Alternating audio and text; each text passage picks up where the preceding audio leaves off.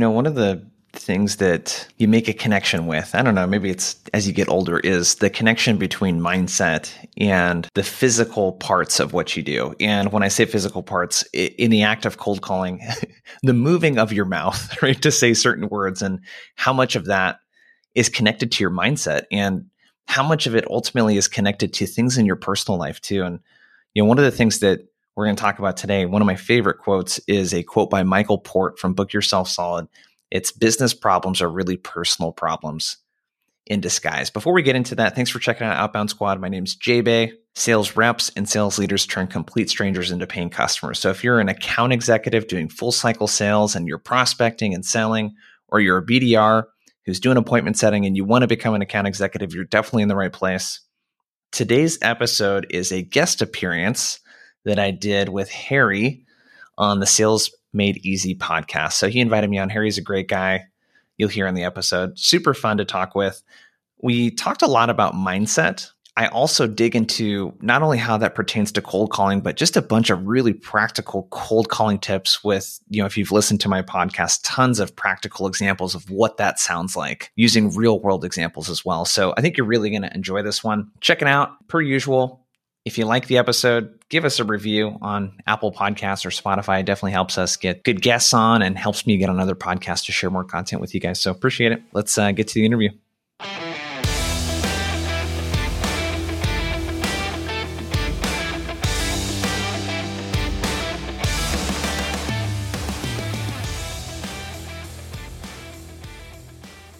Hey everyone, what is the good word? So today you're in for another special treat because with me, I have a guy who I've been a fan of, and the poor guy doesn't even know it, but I stalk him on YouTube, listen to his podcasts. He used to go by the name, or his business used to go by the name of Blissful Prospecting. And for Selling with Dignity fans, we just love the idea of blissfulness. So Jason Bay, who is now the CEO of the Outbound Squad, is with me today, and we're going to talk about prospecting, making outbound calls, and the way Jason approaches this whole strategy of making outbound calls is just something you're going to love. So I'm really looking forward to the conversation. So Jason, welcome to the Sales Made Easy podcast. What's the good word? I'm excited to be here. Two bald guys talking about sales. I mean, it doesn't get much better than that, right? It doesn't. So Jason, can you give us a little bit of an idea about who you are and if you're like the natural born salesperson and what your business is today? Would really be interesting, I think. Yeah, for sure. So I got into sales by accident, like most people in this profession do. So I thought in high school I wanted to be a forensic scientist because I watched a lot of CSI. Ended up going to college, kind of riding shotgun with people that did that. And after figuring out there was like 2 of them in the state of Oregon, I kind of opened up my options a bit, and someone came into my classroom, a guy, Barry, who became one of my best friends, to talk about like an internship kind of opportunity to run a house painting business and make like $10,000 for school over the summer. So I was like, why not? I need to make more money for school, whatever. And fast forward into March in the spring, we're like launching our business. And I didn't really understand that I was actually going to be going door to door to sell house painting services. And I'm like a 19-year-old kid with braces, and, to paint your house, it's not cheap. It was like $3,000 to $10,000, to have someone paint your home. Well, turns out I have a knack for selling. I don't think that I'm like a natural salesperson. I'm sure there are some people that gravitate towards it, but it's not what you would expect if you've never really sold before or been around people like that. The kind of thinking is that the extroverted person that's really good at talking is really good at selling. And that's just not how it works when people are buying stuff that costs a significant amount of money. It's really about understanding the people that you're selling to, what's important to them. And the big lesson that I learned was why people bought from me versus other contractors in the area.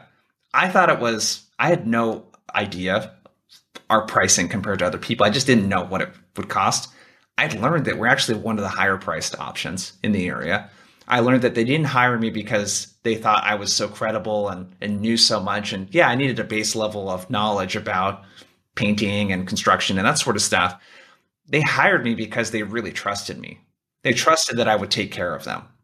They were comparing me to all of the other options out there. I would get these reference letters from clients that said things like, we appreciate you guys so much. You weren't the typical construction crew playing really loud music and being really obnoxious, that kind of stuff. And there's an important sales lesson there, especially in a B2B environment, is that we tend to look at the world through the lens of selling our solution versus what it's like to be on the receiving end, a buyer, and what it's like to interact with people that do what we do. And a buyer is looking at us in relation to how we fit into the rest of the marketplace that sells what we do, other salespeople, distractions, whatever it might be. And I think that's super important. And that's something that I'm really fascinated with prospecting we're going to dig into today. Is it's so important. Like when you pick up the phone and make a call to a prospect, or you send an email, or you reach out on LinkedIn, what's that experience like for them to be on the receiving end of that? Because you're not the only person reaching out to them. So how do you stand out? How do you do this in a way that feels good, to do? How do you do this in a way that's effective? Because outbound is getting much harder. And we can talk about all of the stuff that Microsoft, Google, Apple, all the things that they do to make a salesperson's life hard, But yes, that's a little bit of background. Oh, that's such a great background. So yeah, I would totally agree with you. You're just such a relaxed individual. So even in having podcasting conversations, I get tense and nervous personally in the beginning. Then I kind of chill. And it seems like you're just in the zone. I can just picture you on the phone, just being in the zone, chill, versus, your pitch is fast, or your pitch is higher, your pace is faster, and you got all of this nervousness when you're making a call, which is, I think, what a lot of people have. And you just seem to be so conversational and chill that I want to talk to you because you're relaxed. Yeah. Right. Is that something that you had to cultivate, or were you just, I can't imagine door to door. I know I've kind of done it, but I mean, I can't imagine being chill doing that. What's your thought? It's a great question. I've never been asked that before. I think there's a lot of things that go into that. And that's something that most people, including myself, have to learn how to do. So when you think about, if you want to be that person that can speak with a prospect and not be needy and all of this other, kind of stuff, and be conversational. And I think it's about a couple things. One, anytime you do something new, you're thinking a lot about the mechanics of what you're doing. Like I just started snowboarding last year. So I can link turns and do all that kind of stuff and do a little bit of carving, but I have to think about the mechanics. Every time I turn, I'm thinking about my body and my feet. I'm not in the zone. Right. You know what I mean? Yeah. So there's a certain amount of, depending on who's listening to this and if you're running a business or selling, if you have not done this activity a lot, it's going to feel uncomfortable. And there's a certain aspect of this that you have to just accept. And that's, without repetition, I will not be good or comfortable at something. Mm-hmm. Repetition is everything. So when people hear me train around cold calling, or they listen to me cold call now, I've been doing this in one form or another since 2009. It's the only thing I've done as an adult. Wow. You know what I mean? Yeah. So that's key number one. I think the second thing, this is kind of completely unrelated to that, is I've done a lot of work in the last couple years in therapy on myself, just getting comfortable and confident in my own skin. And I think there's something to a couple things. One, having an abundance mindset around things, and that's easier said than done. But if you do the work to create abundance in your life, so a really practical example of that is, I work with so many sales reps that make a good living that still live month to month because their cost of living that just crept up as they made more money. Yeah. So my advice would be, like, keep your cost of living at a level where you can save a significant amount of money. And right now, especially with the recession, you should have a significant amount of cash savings as an emergency fund. We're kind of extreme. We do 12 months of cash. Yeah. But you need to have 3 to 6 months of something so that you can afford to say no to a bad deal. You can afford to leave a job that is bad. You can afford to mess up as you're going through your learning curve. And that's something I don't think a lot of people talk about. They just say have an Absolutely. abundance mindset. You know, it's like, Right. okay, well, Yeah. it's not very easy to fake abundance. Like just create abundance in your life. You know what I mean?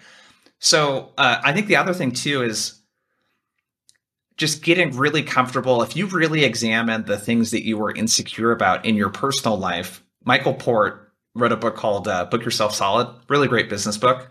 Okay. This is his quote. He said, business problems are really personal problems in disguise. And I Oh was my like, oh, goodness. God, so good, right? So I'll give you an example. One of the things for me that there's like this is something that started in like middle school or high school around sports where I always underperformed. And I was pretty good at basketball, but I always underperformed because of like what was going on upstairs, not because of my physical abilities and how much time I put into it. Hmm. I just didn't really believe in myself, you know? Hmm. And the way that that permeated into my sales career and business career is that I didn't believe that I could be a top performer. I would Okay. get there at some Hmm. point just through hard work and determination, but I didn't really believe that that was the case. And this is something literally that I've worked in this is like the last year and a half of stuff. And I think having mentors and stuff like that helps as well. But if you really examine the stuff that you're insecure about in your personal life, you'll probably find a pattern of things that are affecting your professional life, whether that's the business that you run or the work that you do as a sales professional. So spend some time working on those things. Therapy is an option. I like going to therapy because one, it's pretty affordable right now. Like a lot of health insurance covers the session, Hmm. so you don't got to pay $100 an hour to someone out of pocket. And two, be really picky about who you select. Like make sure the person's got the education, the experience. Like you don't want to get advice from someone in their mid 20s as a therapist. Like they haven't put in the time yet. You know what I mean? That would be worse than like buying a paint job for their house from a 19-year-old. Yeah, no kidding, you know? Um, so I think that's an option. I think having a another really underrated thing too is who you spend a lot of your time with. And one of the things I've had to really reevaluate too is, you know, my inner circle and family and which family I spend time with and which family I don't. That's a really hard thing. There's a lot of personal choices that you have to make there, but you got to really think about what is limiting you from getting what you want in your business or your career that has a connection to stuff that you're not getting in your personal life, and you gotta work on that shit. Yeah. You know what I mean? Yeah, So totally. I think those are two big things that you might hear now. Oh, Jason sounds really comfortable on a podcast. Well, I've been podcasting since 2013, not with the Outbound Squad podcast, but in one Hmm. form or another, I've been doing it like a decent amount of time. Yeah. And I really sucked at it for a long time, you know? Um, so I think being willing to expose yourself to potential humiliation, which is what you do when you make a cold call. You know what I mean? Yeah, Yeah. that's what you do. You make a cold call. That's what you do when you create a piece of content and put it out into the world. The cool Right. part when you're getting started is there aren't as many people that are going to see stuff than you would or remember it that as you would think. You Yeah, know? exactly. Yeah, this is so great, and I didn't really expect the conversation to go there, but since it's there, but just this idea of, well, I love the whole thing about therapy and working on yourself. I think this is, you can read all kinds of business books, which I do, and I love business books, but you have to find the time to work on yourself, like. Someone could be really astute in business and fly off the handle when someone pulls out in front of them in traffic. Yeah. And people might think that that's completely unrelated. But what your friend or the author of that book said, that if you fly off the handle on stuff that is incidental, doesn't really matter, you'll never see the person again. How does that translate at work? How does it translate in your business, in dealing with your vendors or your partners and so forth? Is there a connection there, do you think? Absolutely. Yeah. Yeah. I mean, in the case of road rage or, whatever the example you used, there's probably some sort of connection to, taking things really personally, like rejection, for Right. example. Ego, right? Yes, Yeah. so many Yeah. people take rejection really personally, and it's really easy to say, "Don't take it personally." It's like, yeah, no, duh. I would prefer not to take this personally. I think that the thing that you can kind of think about a nice little process is called pattern interruption. Mm. It's just something that therapists use. It's something that uh, therapists use to help people with addictions and stuff like that as well. But step number one is identify the pattern. So I get road rage or whatever it might be, Yeah. right? It's going to be pinpoint the trigger. Pinpointing the trigger is like think about the exact moment in time. So if we're using cold calling as an example, I have call reluctance, right? I don't like to do it. Okay, that's the pattern. Pointing the trigger is get really specific. When do you start to experience a lot of anxiety? And this is the type of stuff that I hear and also experience firsthand. Oh, I opened up Harry's LinkedIn profile and I saw his picture. And I don't know what your picture looks like on LinkedIn, but a lot of people don't smile in their pictures. And, he wasn't smiling. He just looks like a really intimidating guy. I don't know. He's probably going to reject me. Right? That's like when you get really granular. And then the derail and replace is that narrative that you're telling yourself. You can train yourself to tell yourself a different story. That's really what therapy is in a nutshell, is the narrative that you tell yourself about the stuff that happens in your life. So one, you could say, oh, this person looks really mean and they're probably going to reject me. They don't need my help, whatever. Or you could just spin that and say, Harry looks like he's running a pretty cool business. Oh, he's an author of a book. That's awesome. I can't wait to see how that's going for him. I can't wait to see if this VP of sales is experiencing what my other VP of sales clients are experiencing and trying to get their account executives to prospect more so that they can hit their pipeline targets without adding headcount. I'm really curious if that's something that they're working on right now. It's like you can change the narrative that you tell yourself. And the narrative and the self-talk is so powerful. I mean, Brené Brown had a documentary on HBO where she was referencing studies of how bad it is to incorrectly label how you're feeling. Like anxiety versus excitement. Those two things feel very, very similar. But if you mislabel something, it actually has a detrimental effect on your health. Like there's a reason why, to give an extreme example, that women can believe that they're pregnant and not be pregnant and actually show and look like they have it. That's how powerful your brain and your mind is. You know what I mean? So derail and replace, look at the behavior, pinpoint when you start to tell yourself something negative, let's say in this case. The derail and replace is what could I do to derail that pattern of thinking by telling myself another narrative. Sometimes it's as easy as just changing your physical state. Really simple thing. Instead of sitting down when you make your prospecting calls, stand up. Yeah. Don't make them in the same room. Do something in a new environment. Right. Breathing, I think, is something that a bit of anxiety now and then. And that's something that breathe in and hold it for 4 seconds.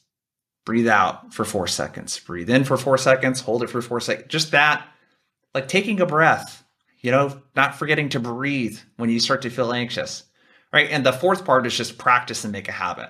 So figure out what that pattern is, really pinpoint and be really mindful when you're doing that activity or that thing that's, called reluctance in this case. And then think about ways you could derail and replace that behavior. And it's usually kind of a physical component to that you could try that works really well for some people. And there's more of a mental component. Call reluctance, by the way, is the same feeling that people have when they get on stage and they're nervous. I used to do comedy. I wasn't that good at it. But before you go on an open mic, before you hop on the call with a really big prospect, you can apply that framework to everything. Yeah. I mean, there's a lot of similarities in this conversation. So I'm thinking about, so when I was in sales, before sales leadership, I mean, I was in a sales bullpen and it was, we're all hitting the phones and I was new out of being a missionary. So here I was in a sales bullpen and it's like, what is this? People just stand. I mean, they have to listen to me. I was more worried about the person sitting next to me laughing at how dumb I sounded than the conversation I was having with the prospect. So, I mean, I had all kinds of head trash going on, which we're constantly, like you mentioned earlier about confidence. we're thinking about, well, what if I say the wrong thing? Oh, they're probably not interested. And we've got 17 things that are reasons not to make the call, instead of saying, this person really needs what I have. I know I can make their lives better, but we default to the negative. Yeah. Well, right? It's human nature. It's negativity bias, right? I mean, it's human nature to focus on that. I think just even being aware of your own biases is important. So if we look at cold calling, for example, you mentioned before we hit record, hey, people listening to this podcast might think cold calling is dead. Right. We have a bias to, God, I'm forgetting what it's called specifically, but we have a bias to seek out information that validates our beliefs. If we don't believe that cold calling works, if we don't believe that eating a particular way works or that this particular exercise works, we're going to go on Google and look for information that validates how we, you know what I mean? Yep. Rarely do you do the opposite, right? Which I highly recommend. So if you were to look at all the data with cold calling, for example, and this is part of like a keynote that I'm working on right now, it's going to be called, Here's How Google, Microsoft, Apple, and the US government make it harder for you to hit your quota. And you look at, in 2003, the U.S. government passed CAN-SPAM, and then the FTC launched the National Do Not Call Registry. So this is 20 years ago now, right? Where people were like, this is getting out of control. Too many people have access to people's inboxes. It was also because people were sending bad content. Sure. When I say really bad, inappropriate, illegal shit, people were spamming, that kind of stuff. And people were just getting way too many calls.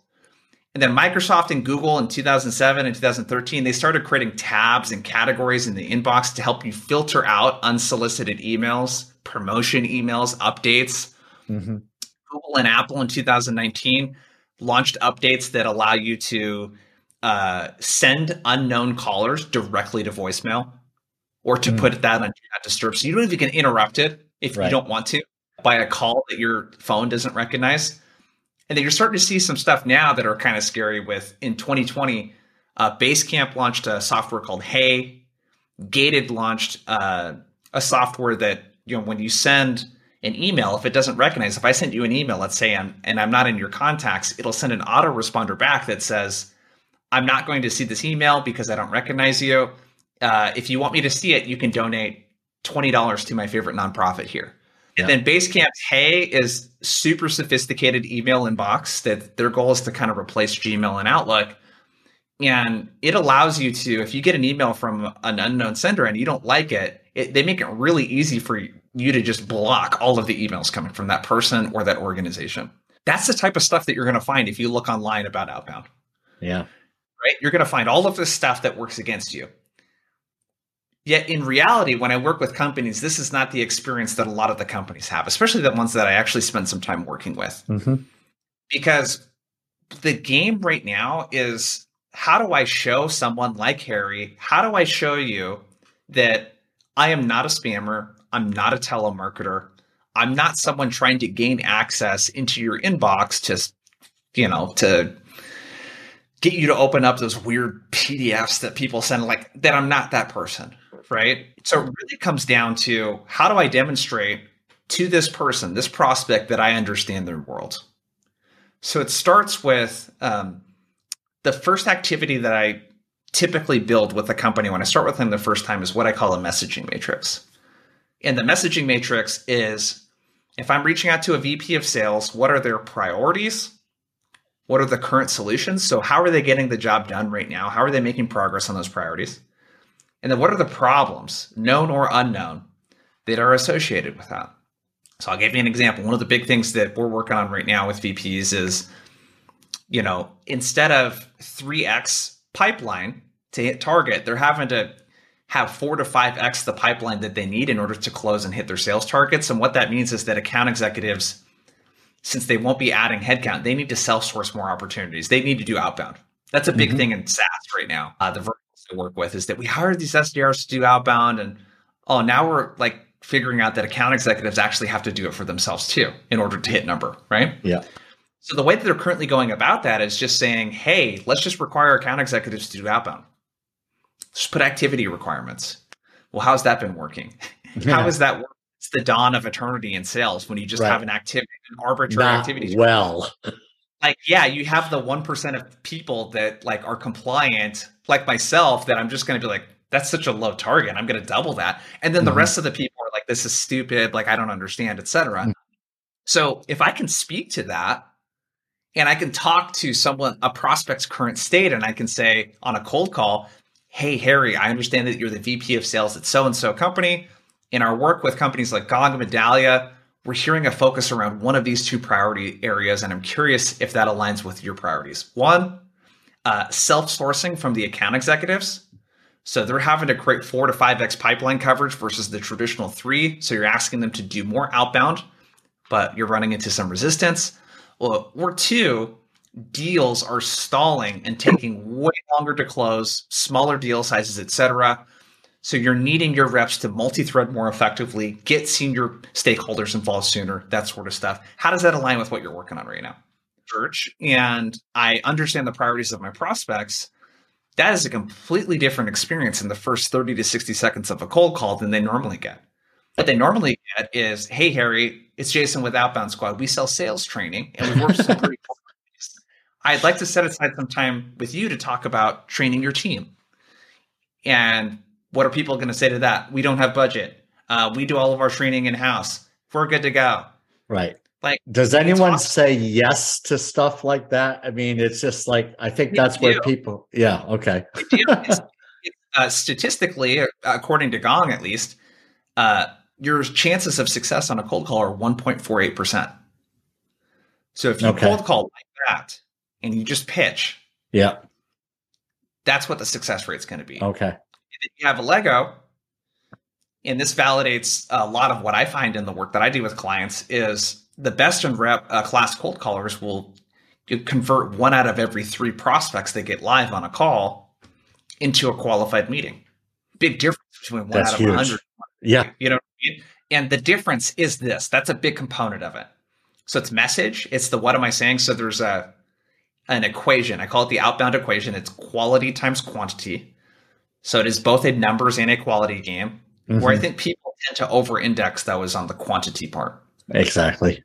Yeah. Activities, more calls. Let's get a power dialer. We're going to call 10 times the amount of people. Let's use sequencing tools and send 100 times the amount of emails. And it's basically overcome this issue that I just laid out with all these companies that are putting in these tools and features to make it harder for you. Let's just overcome that with quantity. That's going to get all of these tools. There's going to be a day, I think, where you can't even use a sequencing tool with Google, Gmail, or Outlook, where they just won't even let other tools sync up with it. I think that day is coming pretty soon, actually. I think that day is coming soon. So on the quality side, though, it's message, it's the what you say, it's fit. Am I talking to the right person at the right type of company? And then delivery. Delivery is just your soft skills, right? Your ability to take a message and deliver it in a compelling, a compelling, non-threatening. The chill Jason Bay. Yeah, exactly. Right. Well, it's just thanks for bringing out all of what you're doing here, and just I love what I'm hearing as far as the quality versus quantity. Like, so when I was in really the corporate sales arena, it was quantity. Accountants were looking at spreadsheets and making judgments based on sales activities, KPIs, and people in the street like me, because that's kind of the way I ran, was always be in the street with my reps. It's like, well, I can't take a person who is writing above quota and say they have to have the same activity metrics as someone who is, 20% of quota, i.e. the account executives, some that are just really great in growing the business just by having conversations.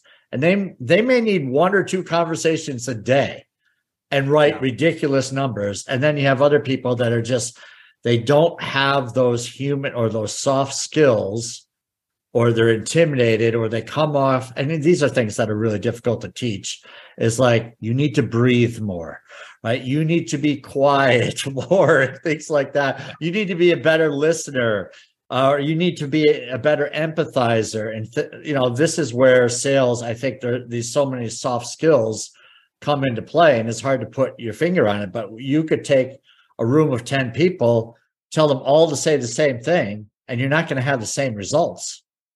Right? Yep. There's little nuances in the way you pick things up. It's the way you ask a question and you pause. I mean, I love it for the sake that there's always room to improve, but it's got to be frustrating for people who are just like, well, they all should be the same. We're spending all kinds of money on this.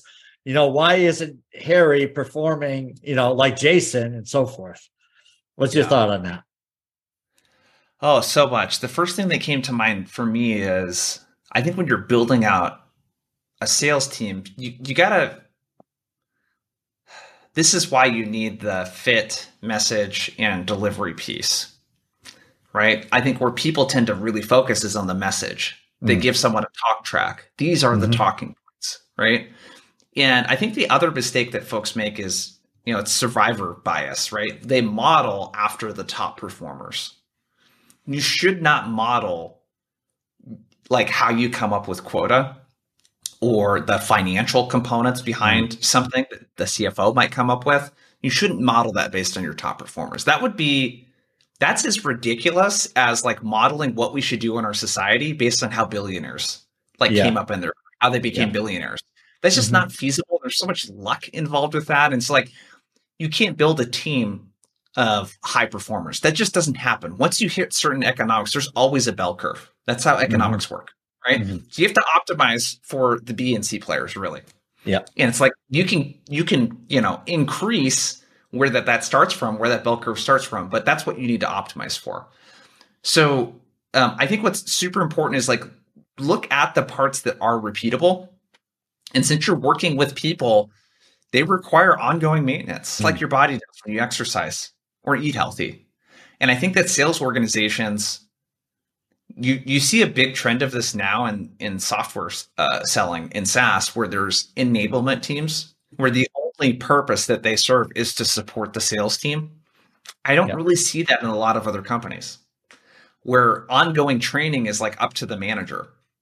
Right. Who is so busy doing so many other things. And that's a whole nother topic. All the things that managers have to do that takes them away from the thing they should be doing most, like coaching and developing their team. I think sales managers have the hardest job in sales, by the way. They get the least amount of training, have the most expectations, and they usually take a pay cut when they do. It like sucks all the way around. It just doesn't attract a very qualified person, just that in and of itself. So I think systems, it's like the systems, principles, process, like you need to build something that is very easy and straightforward to follow. An exercise and acid test that you could do is, if you're a sales executive, you should do this once a month, a couple times a quarter. Be a rep for a day.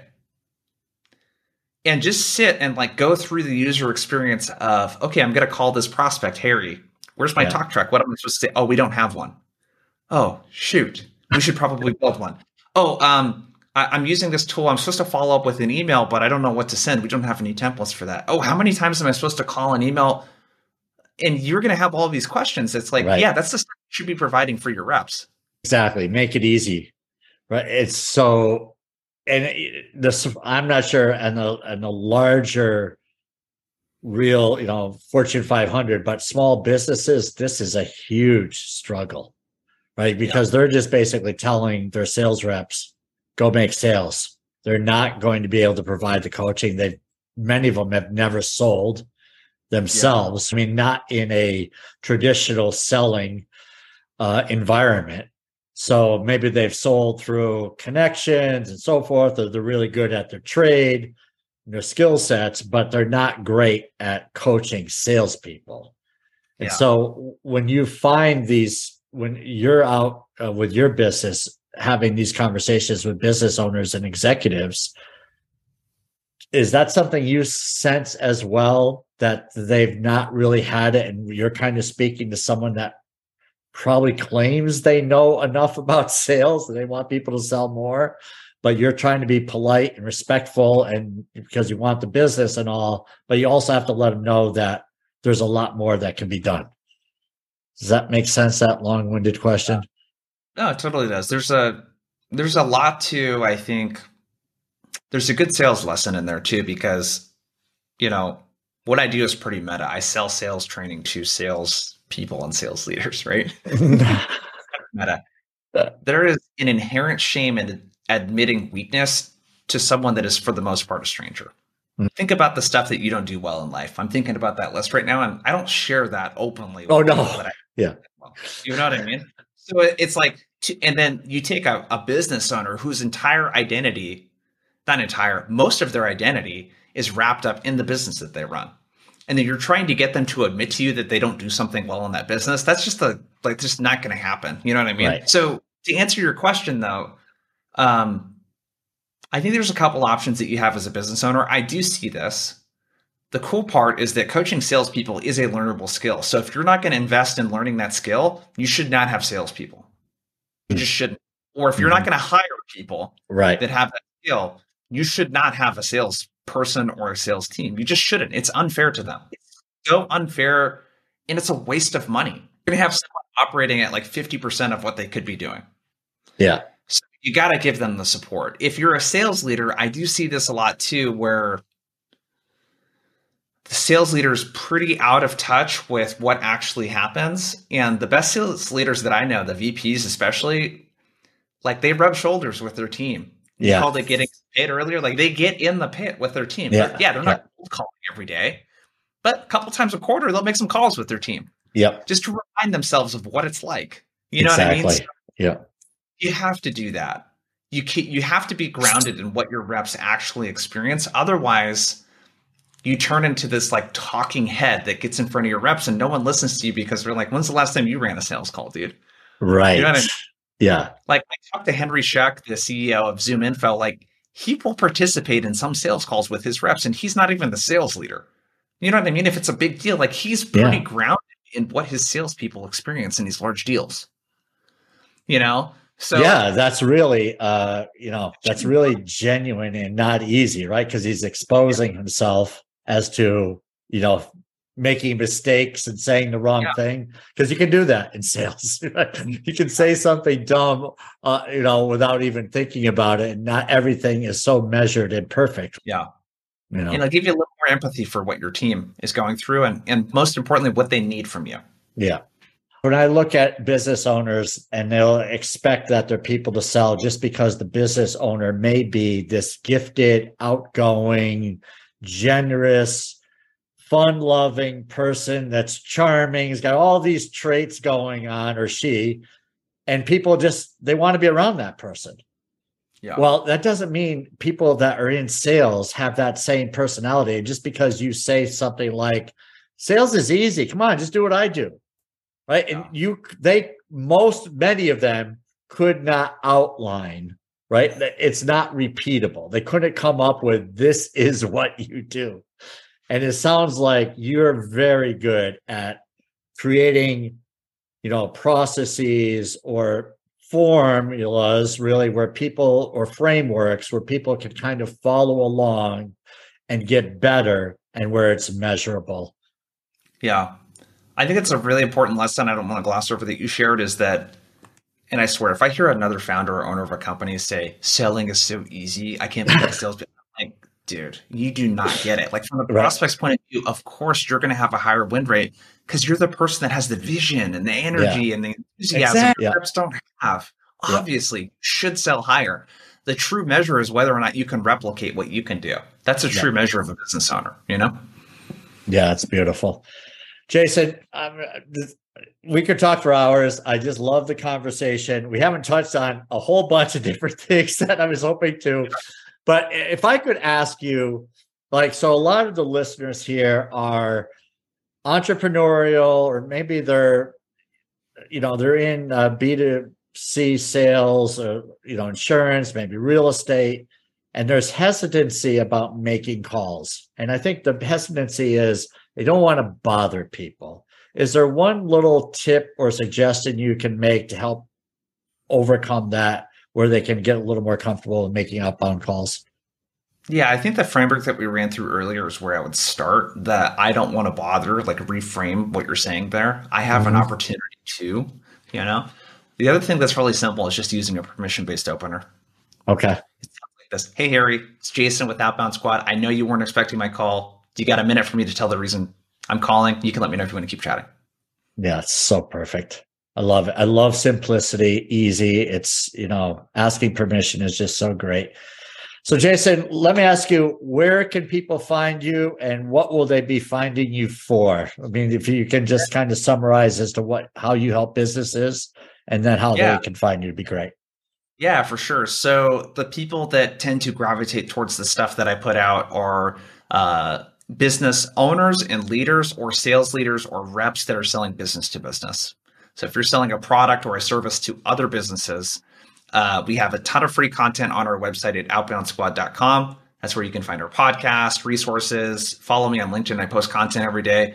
If you're a rep looking for coaching and training, we have an individual program that you can get more information on there. It's got a lot of cool courses, coaching, again, all that kind of stuff. And if you're a company with a sales team that you want trained on some of the stuff that we talked about today, that's the best place to go as well. So outboundsquad.com. Awesome. Jason, thank you so much for joining the podcast. You brought a ton of value, and I will be going to that website and getting some of your free stuff, and who knows where the future will be, but it's awesome. So thanks again. Great stuff. Yeah, thank you, Eric.